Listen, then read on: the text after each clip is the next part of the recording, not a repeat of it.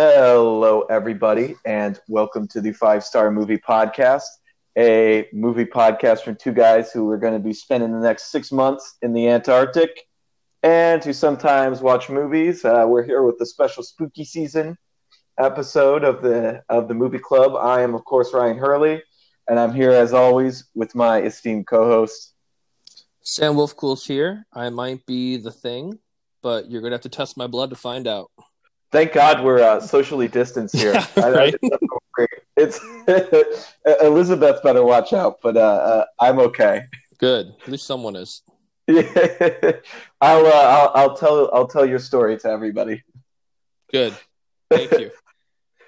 You're gonna like drive into my apartment like the Norwegians chasing the dog at the beginning of this movie.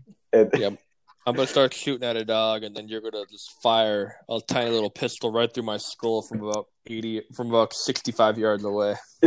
I'm like, I don't know what was going on there. So as you all could tell, we're going to be talking about John Carpenter's The Thing from 1982. But first, we have a quick programming note. So we will not be doing the Oscars next week. We are going to be switching the Oscars every 2 weeks now because there's just too damn many movies to watch in 1 week for us. But this is not our job. We don't get paid for it. This is for fun. We're going to keep it fun, do it every 2 weeks. There will be a little bit of a change in the format. We'll be still only covering 5 movies. We'll be going in depth, but we will reveal more about that when we do come back with the Oscars.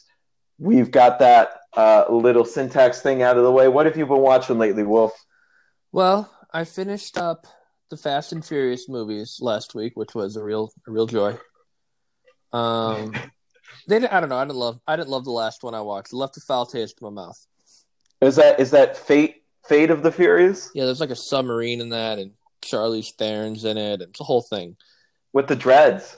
I do love the dreads. That's awesome. So this morning, I had a little bit of time, and I treated myself to continue my journey through every movie nominated for an Oscar with a classic. Not even 600 people had seen this on Letterboxd. From 1936, Three Smart Girls. It starred Deanna Durbin, who was like billed as like whatever studio it was. I can't think of the studio, and it's bothering me. Like, she basically was called, like, their next big find or their great discovery, Deanna Durbin. And since I know you haven't seen it, it's about these 3 girls who find out their father, who they haven't seen in 10 years, is remarrying, and their mom's, like, really upset about it, which, like, I don't love that from, like, a woman's perspective. Very 1930s. Deanna Durbin's 14. She gets hit on by probably a 28-year-old. A lot of like tough stuff in this. She sings opera. Like, there's a scene before bed where like they're still like the girls are still trying to like win over their dad, and she sings opera. It's Universal, by the way. Universal Pictures. Okay. Universal's Next Great Discovery, where she's like singing opera before bed, like directly in her dad's face, and like. If my daughter ever sang opera to me in my face, she'd leave. I'd be like, bye, like, get out. Fuck out. I'd be like, yeah, that's not going to work. I'm sorry. Like, sorry. Don't. It's 10 o'clock. I got to get up in the morning. Like, none of this. Yeah, what? You're singing opera at me? I don't even like the opera. Yeah. What is going on? It wasn't a great movie. Maybe it was good at the time. I don't know. But, in order to get through this goal, I gotta find some of these movies from the 30s. So maybe you'll hear more about them coming up. It's a little bit comforting to know that the Oscars have just always gotten it wrong. Even in 1936, there's just still decisions that are baffling. I don't even understand how someone would have liked this at the time. Like, it wasn't funny. I couldn't tell anybody apart. Everybody looked like James Stewart. Like, I couldn't do it. I love how old fashioned the poster is too, where it's just like the movie debut of radio's singing star. I think maybe depending on what time I wake up at tomorrow, there's a movie called Shanghai Express that I'll be doing as well. It's like 82 minutes, but it sounds a lot more interesting.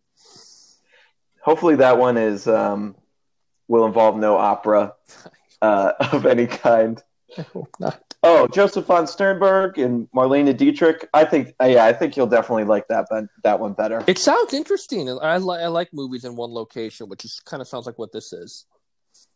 Yeah, I've never seen this movie before, but I've heard really good things about the star and the director. So I think you'll be in for a little bit of a treat with that one. The other movie that I saw coming to streaming from a long time ago that I'm definitely going to try to watch is Mutiny on the Bounty. That intrigued me when I saw that. I've heard good things about that one too. Me too. It's that's exciting. That you're gonna have some like head scratchers trying to go through all these Oscars, and then hopefully just find like a lot of really good ones too, like that. That's par for the course. What have you been watching lately? So much. I've been watching so much lately. I saw that. I love it. Yeah, a nice little like explosion of movies. Like I'll just list through some of them, and then I'll talk in depth about two of the more recent ones. I watched McCabe and Mrs. Miller. I watched North by Northwest. I watched Ikiru. I watched Heat and The Lighthouse last night. Read a book about metals. Why you want to know so much about me, lady? It was a cathartic experience after that mess of a debate. Yeah, I just needed to feel good again. I watched Heat and drank profusely. And then earlier in the week, I also watched The Devil All the Time and Enola Holmes. And Devil All the Time I liked. It's a little bit disjointed. It's a little bit all over the place. But it's an interesting movie. I recommend seeking it out if you watch the trailers and are interested in it. If you watch the trailers and you're not interested in it, stay away because it's very depressing. And maybe like too much so at times.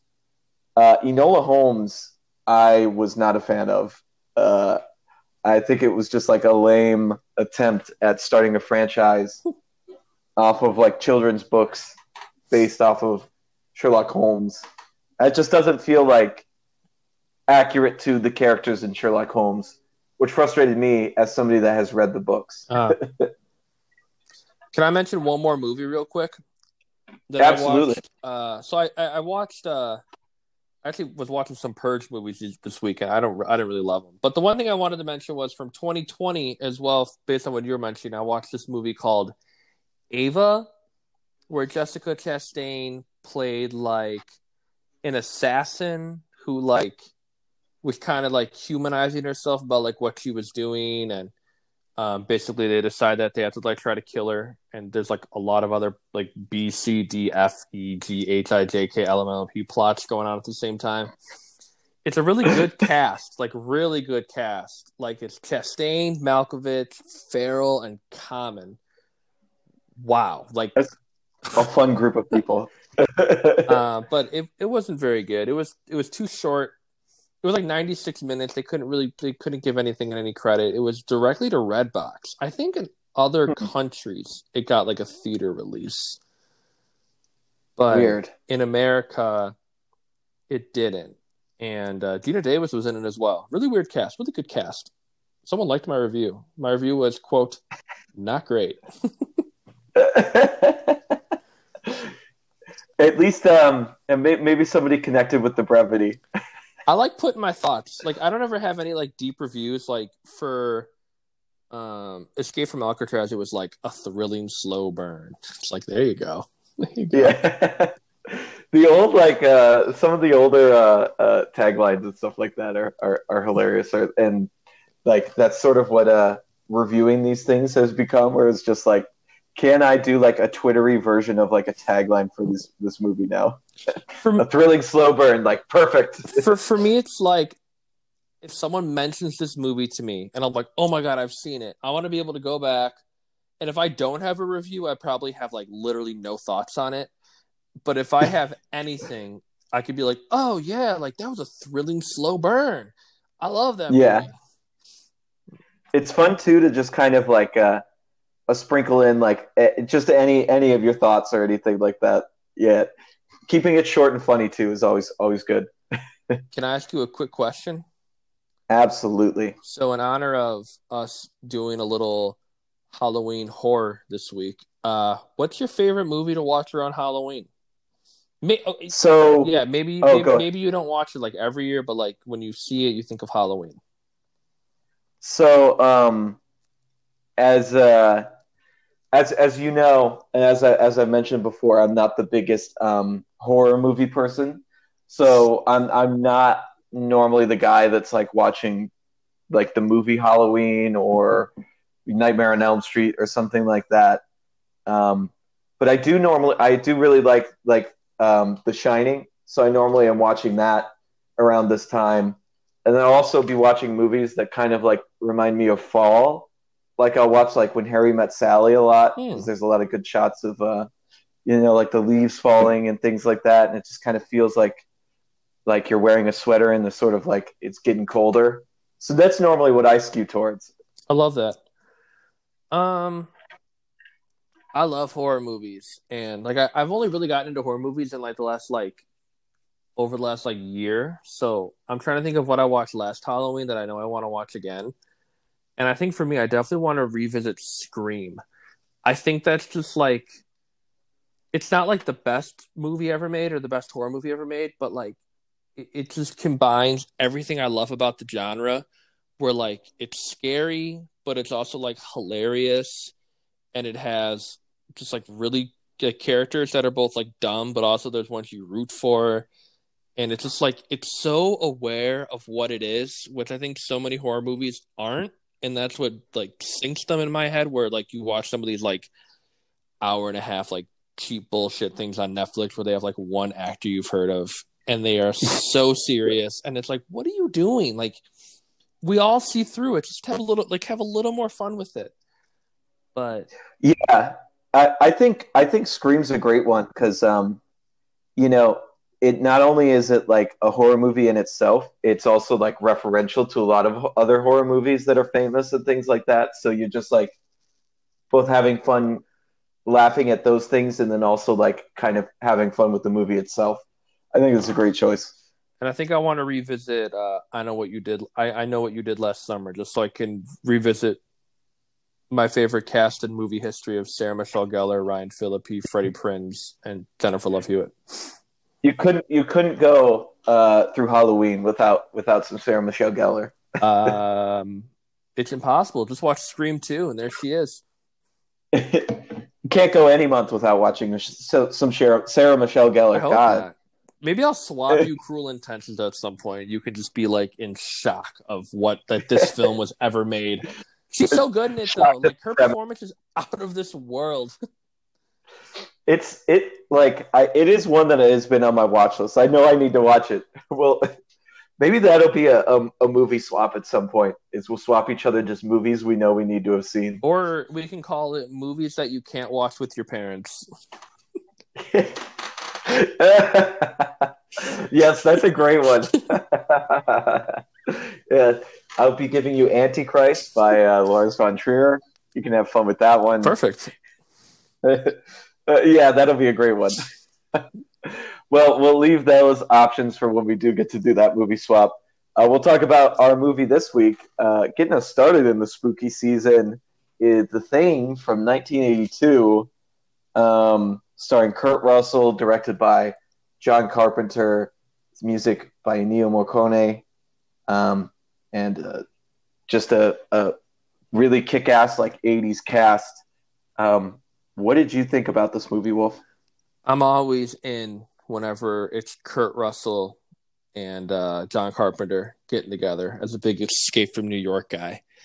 Oh, I really liked The Thing. One of the problems I struggle with horror is I've seen like so many like modern horror movies that like I kind of forget that like all of these are more or less like basically just stealing from the classics.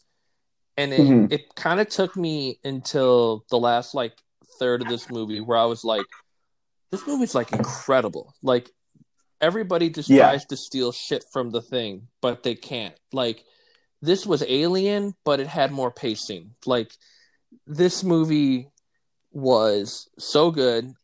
Like, I hate CGI.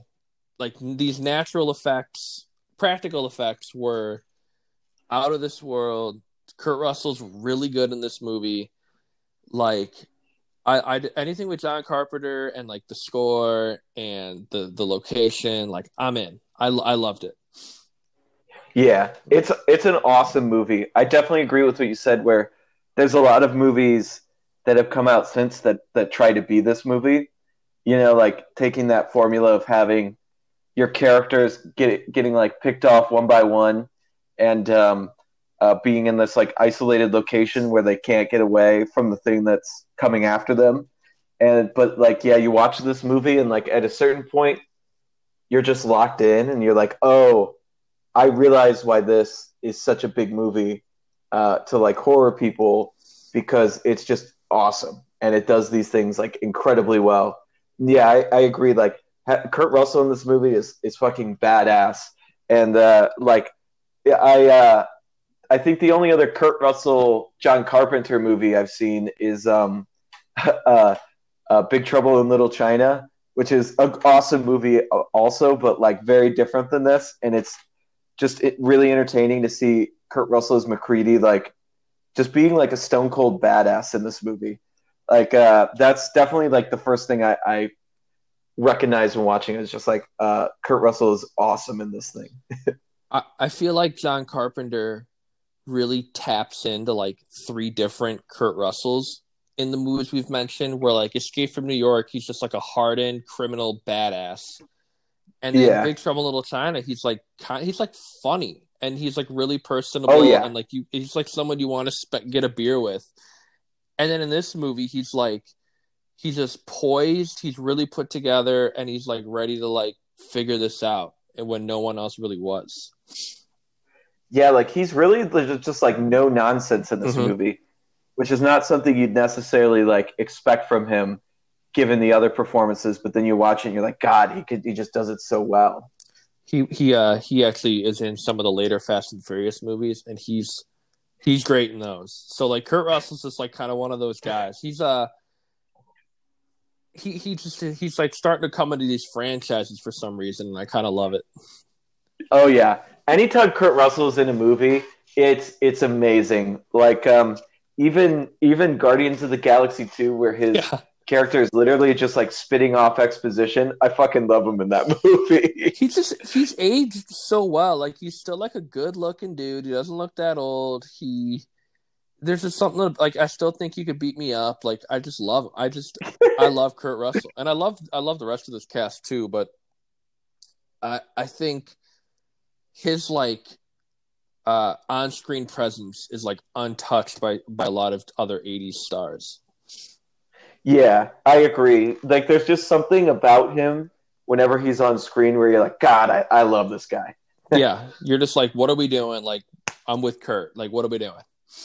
Yeah, like here we go. I do agree too that this cast is incredible. Like Wilford Brimley and Keith David, and all the other people that are playing, you know, the other people in this station with him are perfectly cast in this movie.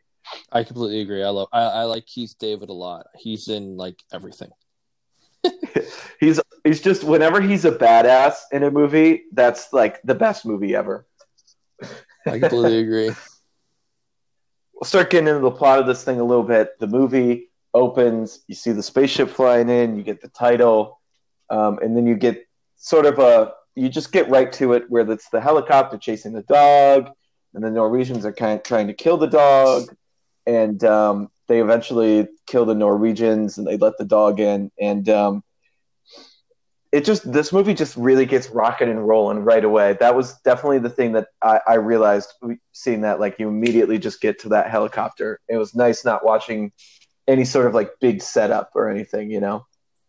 I was mad I didn't get to like watch that helicopter come in on like a 70-inch screen. Yeah.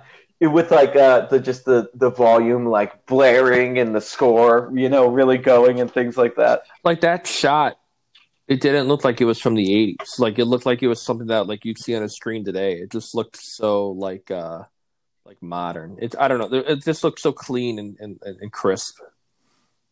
it looks great, and as you're mentioning too, like I feel like if you saw this in the theaters, that's like a great place to start because you're just immediately seeing the isolation, you're seeing like the expansiveness, you're hearing all the noise. Like it just would be a great way to like lock you in right Yeah, away. awesome. From there, the crew, our crew of guys who we meet in the beginning, they decide to go and investigate the Norwegian base. There's all kinds of carnage there. There's people with slit wrists. There's dead people. There's burnt stuff. How eerie was this scene? I was trying to figure out like what happened like at that point because we didn't like know everything about it. It was just like it was just not what you want. like Yeah, like they were like, oh, we gotta go check on the Norwegians, and like you felt like scared for them, like even flying over to it, and yeah. it was I didn't like it. No, no, not one bit. Yeah, you're immediately fearing for their lives. It also does a great thing too of like this movie is almost like, or at least this part of the movie is almost like mystery esque in the sense that like you they go there and like you said like you're not really sure what was happening. You're trying to just figure out like what is even going on, what went on at this base, and like it does a really good job of just building that suspense where it's like whatever happened here was really bad. I loved Kurt Russell's flying hat. Yeah, it looks like a giant sombrero. And then they also they go there and they grab that like deformed like carcass looking thing and like that just gave me all the chills of just being like, no, why are you grabbing this? Don't take this back. I got more on that with our next plot point, but that was a bold move to just pick it up and be like, all right, let's study this. What are we even doing here? Yeah, this thing that looks like completely inhuman at this point, like let's bring it back with us and take a look. It can't be anything dangerous, right? Nope. Defies logic. From there, they go back. They've got the carcass. Our stray husky that was saved from the Norwegians in the beginnings goes with the other huskies in the dog cage. It attacks the dogs. We're quickly realize that something is going wrong here. And maybe we're wondering, is Clark contaminated? He's acting weird. He's been with that a lot. They pull the fire alarm. They kill the creature, but part of it escapes. And they're basically starting to figure out the idea of that this thing is shape-shifting to look like them in order to kill them. What did you have for this scene that you said was brought over from the last scene? Well, they do the whole autopsy, and like the guy is able to be like, this thing can shapeshift, and I was like, what? How are you figuring this out? What are you noticing about this? They do lock in real quick. Yeah. They are just immediately like, something's up. It's got to be shapeshifting. I was astounded by the doctor work from that guy, and I also loved how quickly they came to the conclusion that we have to like set everything on fire to kill it. Yeah, I'm glad though that those things like immediately lock into place because, like we talk about this all the time, mainly with comedy movies, but like when they're doing something and they're just like, oh, the characters don't understand, but like you as the viewer are like, I know what's going on, and it gets annoying. I was so glad that they were just like, nope, they understand. It's shape shifting. They're fucking terrified. I don't know if we're gonna talk about this like later because it's barely a scene, but I love that little part of the movie where like they like are focused on like the computer screen and it's just like the little cells. Yeah, it's like dog, yeah, and it's like human. It's like imitate, and I'm like, what am I looking at? How do you learn from this? yeah, exactly. Like it's so like 80s computer technology, but it does just show like that they're realizing how quickly this thing spreads and like how it works, and you're just like, oh fuck. John Carpenter, I feel like, has always been a director who like doesn't like deal with the bullshit. Like Escape from New York, I feel like that like needs like a 10-episode Netflix series to even explain how that even exists. But he's just like, look, man, like he's just like, or like Manhattan is a prison now. Deal with it. Kirk's got to go in. Boom, movie. And I'm like, all right, I'm in. I get it. Fuck yeah. Yeah, like here we go. Cool. All right, that sounds awesome. I love it. He also does a great job in this movie too of just like consistently bringing that like level of dread where you're watching it and you're just like, this is not going to go well for these characters at all. Like I know, like in the first scene of this, when I see the like dog have like the tentacles like out of its back, shooting the acid on the other dog, I'm like, oh my god, they're fucked. My whole like that got me like the moment they finally like showed us like the thing, I was like, oh, I don't like this. And then I don't know about you, but like the whole time for me, my thought was, is Kurt Russell like, is he like one of the things? Like is maybe the whole point of this movie like you're following around like this guy, but like he's actually not who he says he is. And I thought that was gonna be like a twist they'd pull on us at the end, which we don't know. But that was always a thing for me that I was like, oh, I don't know. Like maybe. Yeah, it does a good job of like setting up that once again like that mystery aspect where you're like, okay, now I know what it does. Who is already infected? How is it like transmitting itself?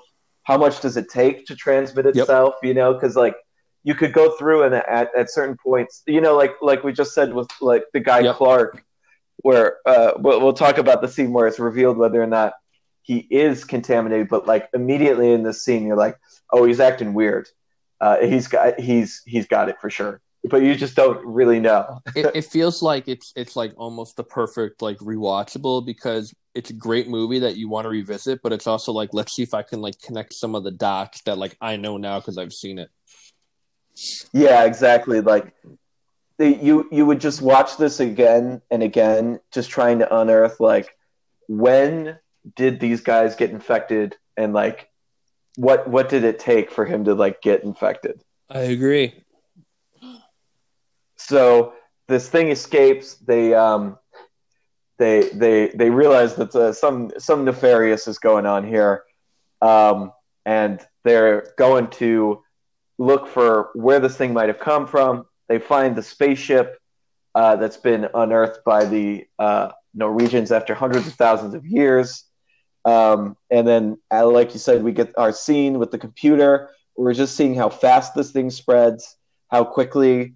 According to IMDb, this thing would have taken out Earth in 3 years' time, which almost seems silly that it wouldn't have gone faster. Yeah. But so they try to isolate the creature's remains, because obviously that's a problem.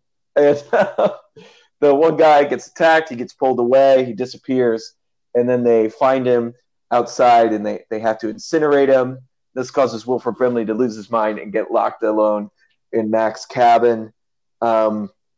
This is it just me, or is like this really when you're like it gets rocking and rolling, where you're like danger is around every corner now? Yeah, like the movie definitely isn't like the picture of Speed the first 30-40 minutes, which like I don't think is a bad thing, because like I just enjoyed like the cinematography and like being a part of it.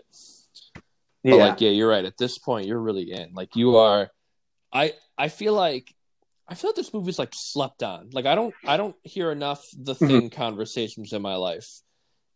Yeah, it seems like something where if you're like deep in film Twitter or film Reddit or whatever, you've probably heard people talk about this and you're like, okay, I got to see it.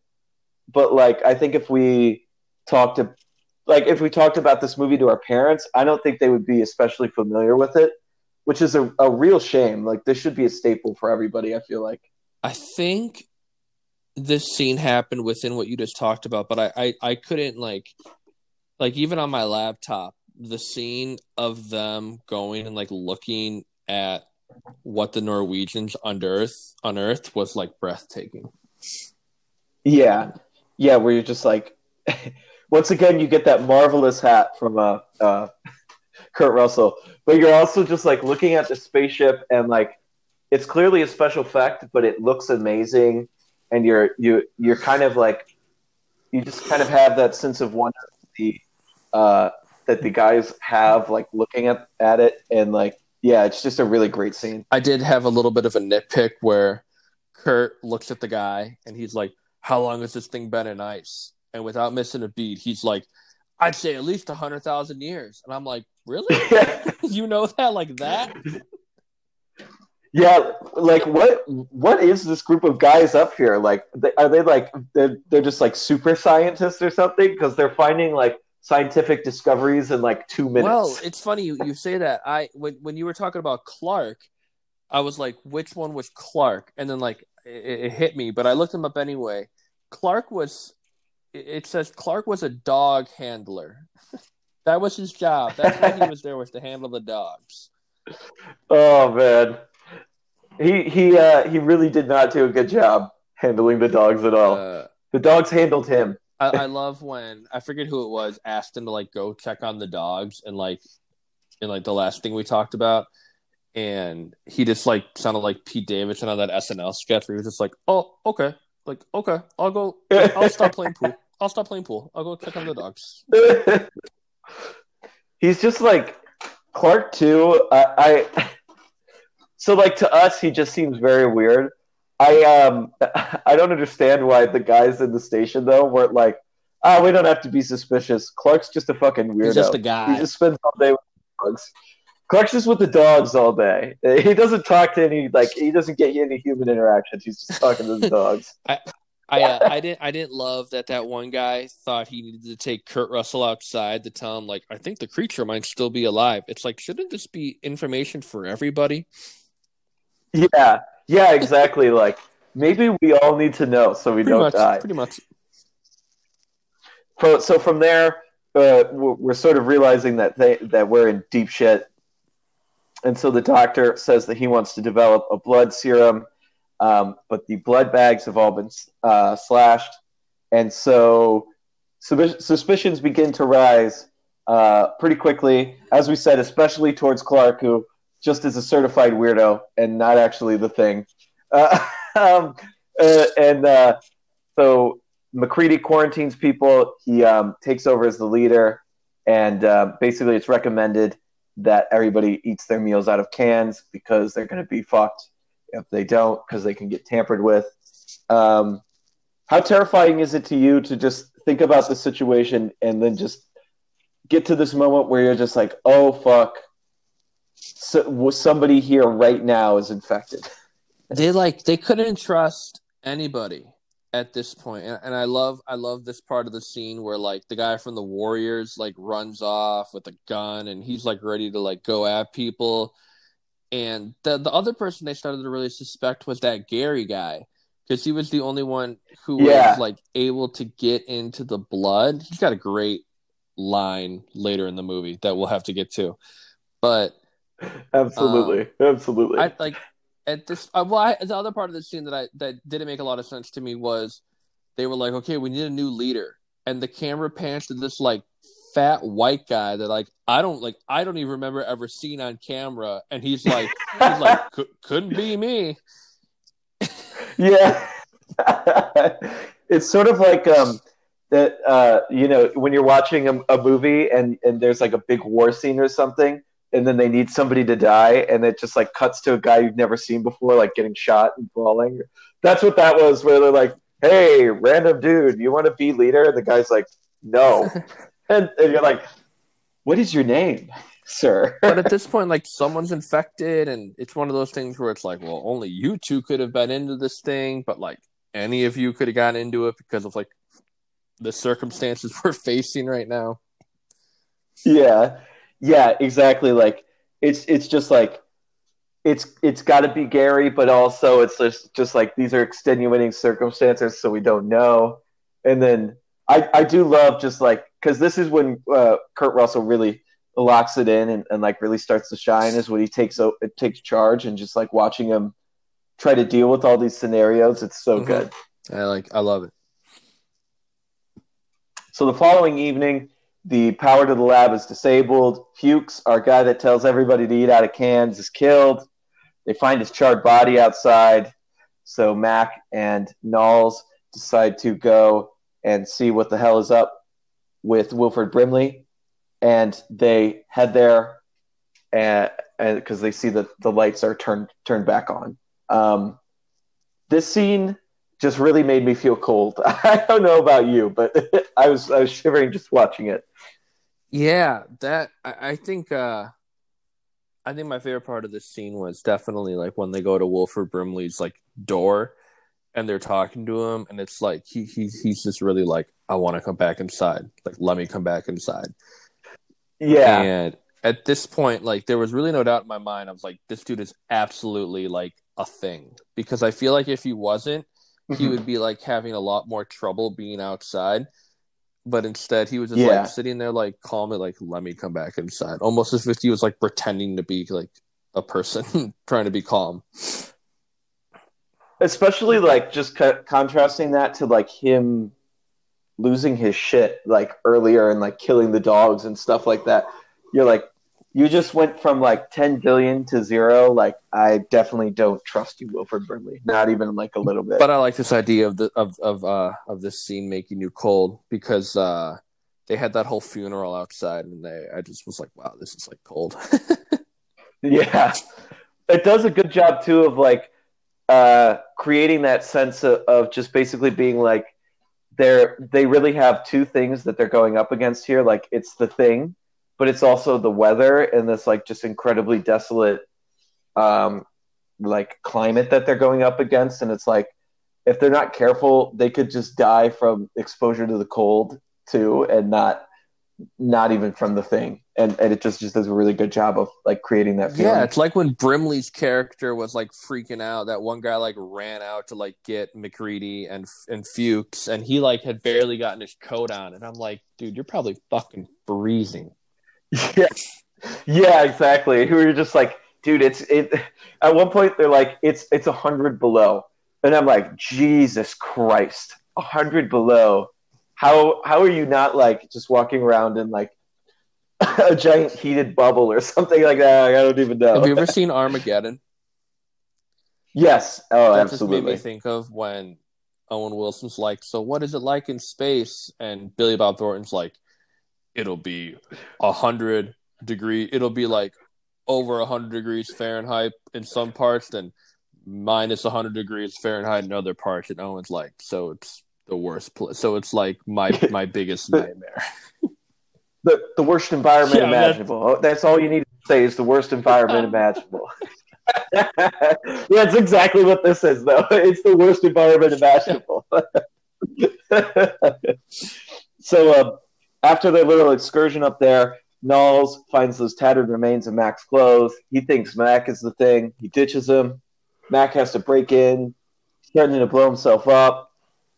Keith David and Gary, or no, it's not Gary. Keith David and one of the other crew members, though, storm Mac. Norris falls down. He collapses. Seems like he's having a heart attack. The doctor's trying to give him some defibrillation, and his chest opens up, rips his arms off. MacReady has to destroy it. Its head, in a very horrific scene, especially for me, because I'm an arachnophobe, splits off the body, sprouts spider legs, and tries to crawl away, but that gets burned too. The effects just look amazing in this scene, though. John Carpenter's ability to do practical effects is like, he's so good at like everything that makes horror movies great. Like, he's good at like making you feel this like unbelievable dread, like especially in Halloween. The whole time that movie, you're just like, oh my god, there's like someone coming. And then in this movie, he kind of goes, he gets all the dread you could ever ask, and then he's like, I got you some crazy gore, like right here. That scene was nuts. Like, I was like mesmerized by like his head like flinging down. He's got all these arms popping off. Yeah, or like, you know, like anything with like the tentacles in this movie, I was sitting there like, Jesus, oh my god. Yeah, and then the head and the like detail to get all of like the tendons and like pieces of skin and stuff like that are like being pulled and stretched. It's really disgusting, but it's perfect. Like it looks amazing. It looks amazing still, 40 years on. Oh, I mean, I think about like other movies like that, like Jurassic Park and Jaws, that like were all practical stuff. Like they still look so much better than some of these like let's just CGI like all these animals. Like well, watching the Fast and Furious movies, like they CGI a bunch of the car stuff and it looks awful. Yeah, yeah, exactly. The Star Wars, their CGI like looks like absolute crap now. But then like you're watching something in the 80s, like this that uses practical effects and it still looks good. And you basically wonder to yourself like, okay, I get that it might be like more difficult to try and get the practical effects to work, but like you at least got to try it, Like I feel like it just always turns out better. This I agree, and this is also where like the movie goes like fully downhill, where everyone starts to drop like flies. Yeah, exactly. Like this is when you pretty much lose hope in the movie, or at least I did. I don't know. I'm trying to think of the exact order people died, but I think like the next thing you'll talk about. Oh yes, the next thing you talk about is where I finally like fully lost hope. Yeah. So we'll get to it now then. So they weren't able to get the blood bags to have clean blood to test with. So Mac creates his own version of test with the blood, which is he's putting heat towards it, and if it reacts to the heat differently than human blood would, they're the thing. MacReady finds that two of them are not the thing, and then he. Oh wait! I'm missing first though. He kills our weird guy Clark. Clark does not like the idea, and MacReady shoots him. And I was never more certain in my life that Clark was the thing until his blood does not react like the thing. But so he goes through the test of the other people. You get two negatives, and then eventually Palmer is discovered to be the thing. MacReady's flamethrower is misfiring, and he doesn't kill it, and then Windows just completely freezes up. My God. Horrible beat for Windows. Horrible beat for Windows. He gets killed in a horrific scene. MacReady kills the thing, and then they have to torch the now infected Windows. I've got a nitpick question here. Why is he tying them up together? Seems like he's endangering the other two people quite a bit by tying them to the person that's the thing. Wow, maybe he had nothing to cut the rope. Didn't want to use the flamethrower. Yeah, that's a good point. That's a good point. This scene is awesome, though. This is definitely one of my favorite scenes from the movie, I think. My one nitpick with this scene is when the thing is attacking Windows, it's clearly not Windows. It's just like looks like a rag doll almost was being attacked. But that did not like affect the scene.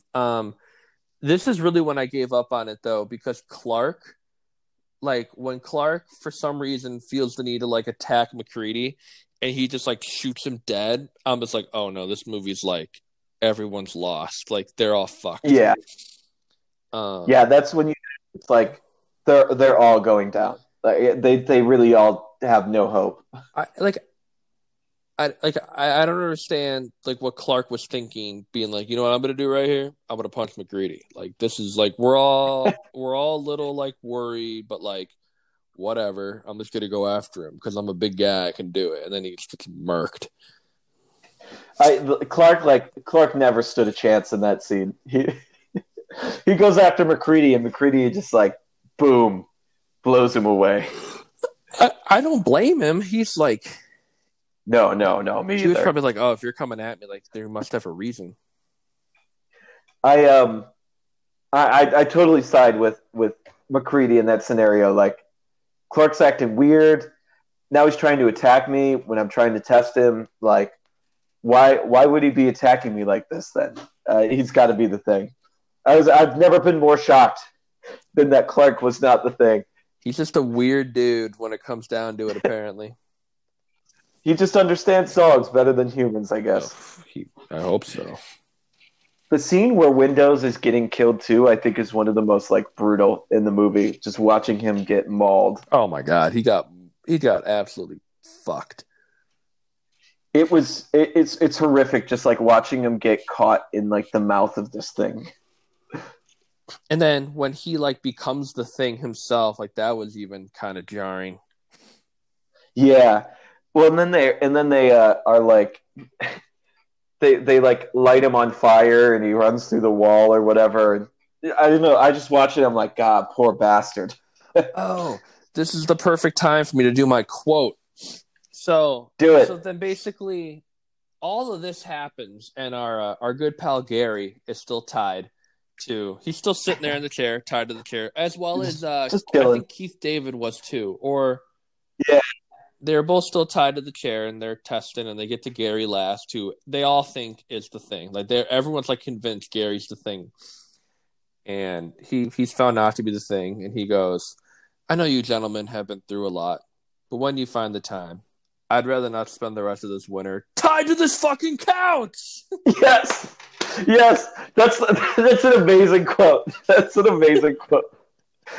I like to like Childs as soon as he is like discovered, as he's discovered to like not be the thing, he's just like, get me out of this chair right now. It's amazing. It's so good. I'd be like, get me the fuck out of this chair.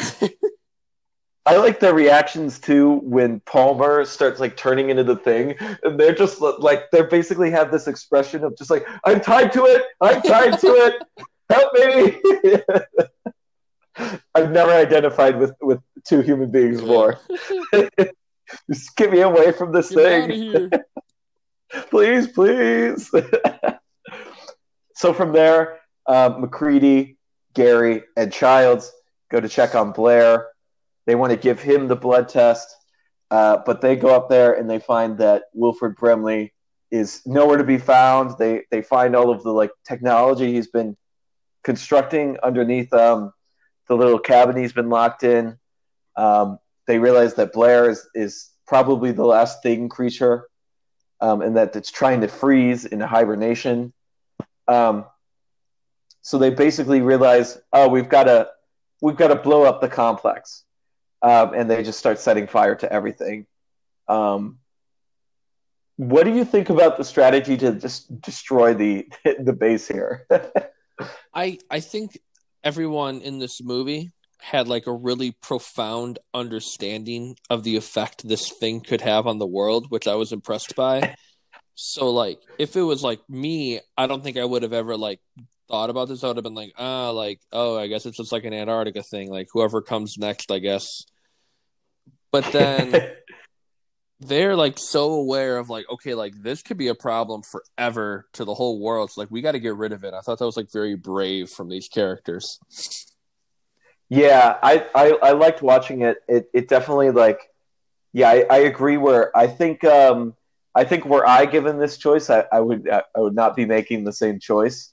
But like, I guess it's why they're good characters, is because they are willing to do that.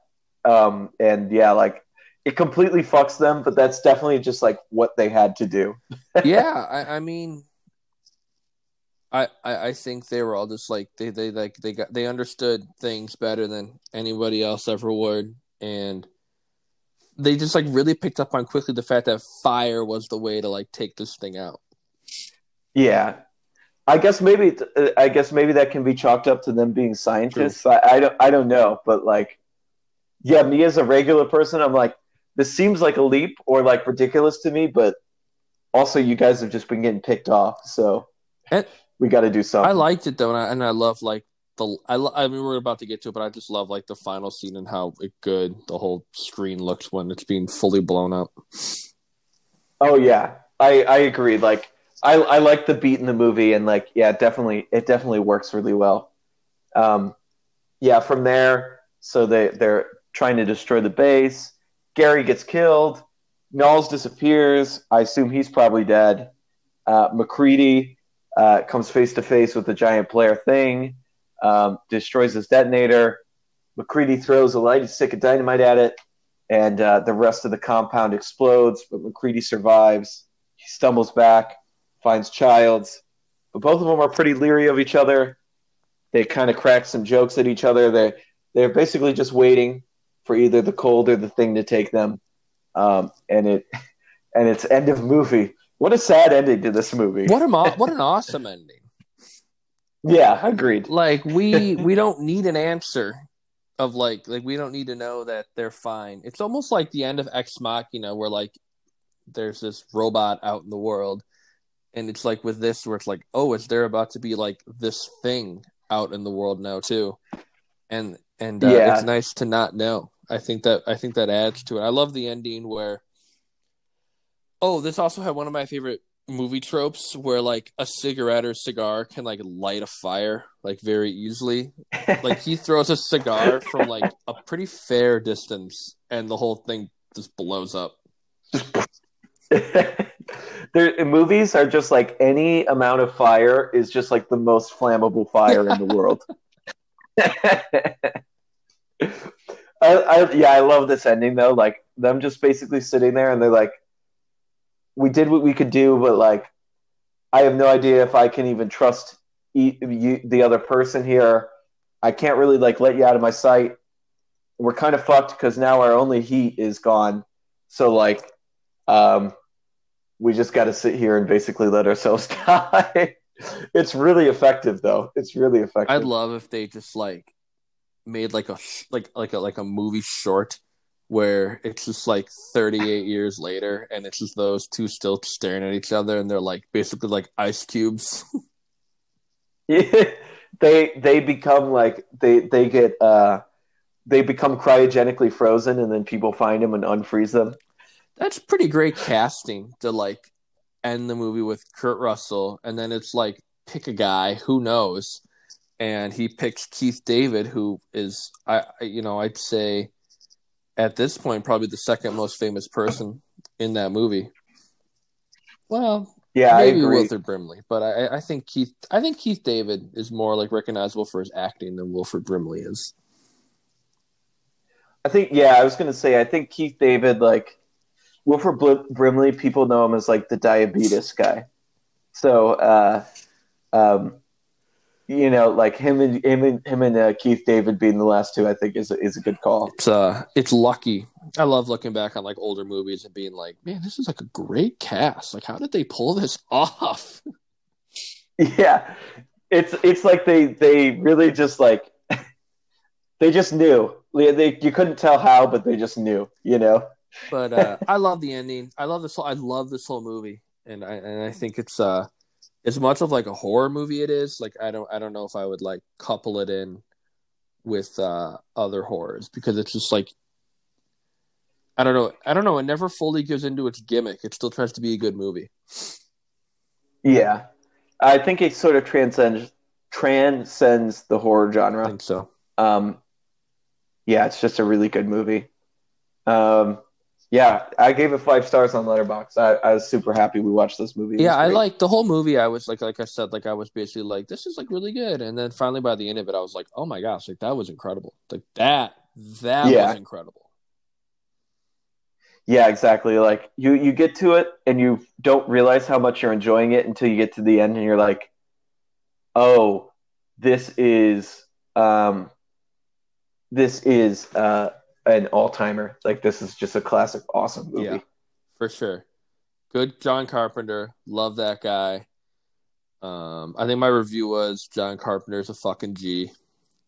He is a G. He's always out there giving you something interesting to watch. I was trying to find another movie that was streaming of his, and the only one I could find, which I don't know if I'm gonna watch it, but it's him and Tobe Hooper, who's another like horror genius, combined to make like an anthology where like Carpenter directs 2 of them and Tobe Hooper directs the 3rd. And like I can't say I've watched a bunch of anthologies, but I don't know if it's really my thing. So I haven't looked into it yet.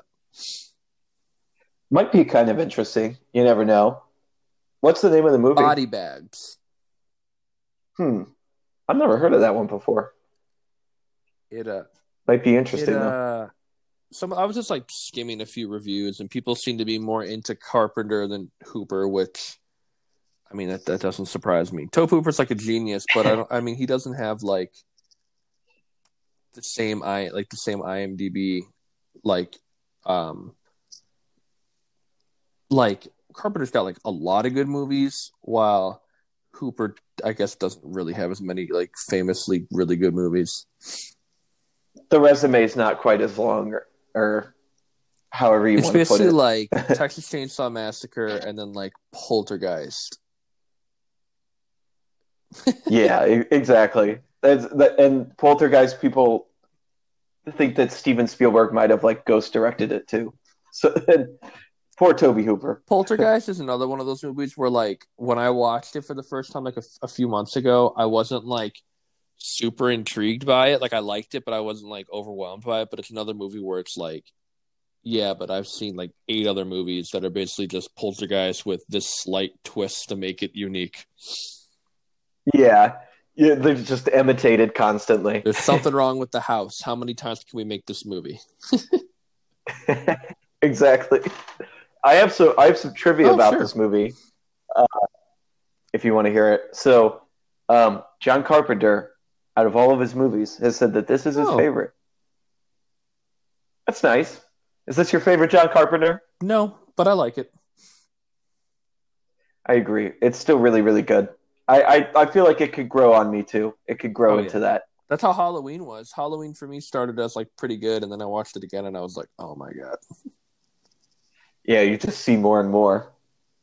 So the year that this movie came out, Ennio Morricone's score was nominated for a Razzie, um, which for worst score.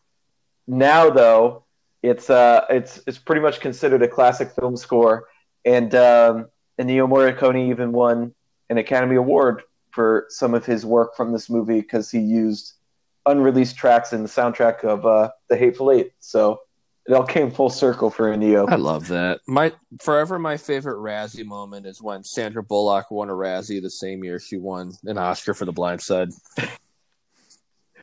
You know, I think the Razzies are in the right in that in that scenario. I think the Oscars What got did it she win wrong. it for? It was for All About Steve. Uh, oh, for all, yeah, yeah. I mean that's a horrendous movie. Definitely deserves. That's somehow worse than The Blind Side. Like that. I don't know why I've watched that movie. I never feel like the Razzies like totally get what they are. They basically just pick like really popular movies and then it's like bash them. And it's like no, like there are genuine awful movies that come out every year you could be highlighting. Especially now, it's like there's so many like VOD and Yes. Netflix movies that you could just rip to Like shreds. Nick Cage or who's the one like Jason Patrick makes like and Peter Facinelli, like all these awful actors make like direct to VOD shit. Yeah, they deserve a few more Razzies. My final big piece of trivia here, on another famous movie that we both love from 1982 came Oh out yeah, the exact same week as The Thing. Do you know what movie that it's is? Blade Runner. It is, which is awesome. Could you imagine doing a double feature at the theaters and seeing Blade Runner and uh, and I The would Thing? love no, that's awesome. That's I don't even like I don't even know if I would be able to like understand what I'm watching though. I'd be like I would like could you imagine that happening now? Like how would that even work? To like that's Ridley Scott and John Carpenter making a movie at the same time. I can't even think like what that would be like. That would be like James Wan and like Ridley Scott making a movie at the same time. It'd be like if like a big like I don't know like if like the Invisible Man and like a Marvel movie came out on the same weekend or something, you know. Yeah, I mean, oh my god, that's incredible. I can't even think of like who knows if they'll ever make a horror movie as good as stuff like The Thing. Yeah, I mean, I'm holding out hope. I hope so. Well, I think that pretty much puts the thing to bed. We can light that on fire, uh, not let it freeze, let it die out. Um, Next week, we're doing a movie swap. Uh, it's a Halloween costume movie swap. We're swapping a movie that is based off of a costume that we have done in a past Halloween. What movie are you I'm giving me, not a big Wolf? dresser upper for Halloween, so one year I simply put on jeans and a jean jacket and told everybody I was from The Outsiders. So you're going to be watching the classic film, Francis Ford Coppola, The Outsiders. Actually, a great movie. So this actually worked out well. I'm excited. I've been meaning to cross this one off my list, so I'm excited to watch it. It's funny though that you just you just didn't want to dress up, so you're just like, I'm in I the think Outsiders. one night I said I was in The Outsiders, and then the other night I said I was in Footloose. That's a smart move. One of my roommates last year, he forgot to do a costume, so he just put on a jean jacket and he said he was Bob Perfect. Dylan. Yeah, it works. So many people have donned the jean jacket. So the movie I'm giving you, because one year I made the stupid mistake of buying a mask. Have you ever worn a mask for a My Halloween mom costume? refused to buy him for me. I think she saved you a lot of pain because I bought a Bart Simpson mask and then I wore it all Halloween, except for I didn't wear it all Halloween. I, uh, I got tired of it after about 15 minutes and just walked around carrying a Bart Simpson mask. But I'm going to be giving you the Simpsons movie from 2007. Beautiful. I've never. I all I know from this is where it's like Spider Pig, Spider Pig. I saw that commercial like 400 times. A billion times. Everybody was making that joke when this movie Well, came they out. that's the only commercial they would show for the movie. Yeah, it would be on like sporting events and stuff too, and you'd be like, "Oh God, stop, guys." We'll leave our discussion to those movies for next week, though. It's been a pleasure talking about the thing. We'll be keeping ourselves in spooky season all October, but you guys will have to wait until next time. Thank you so much for Hi, listening. everybody. Um,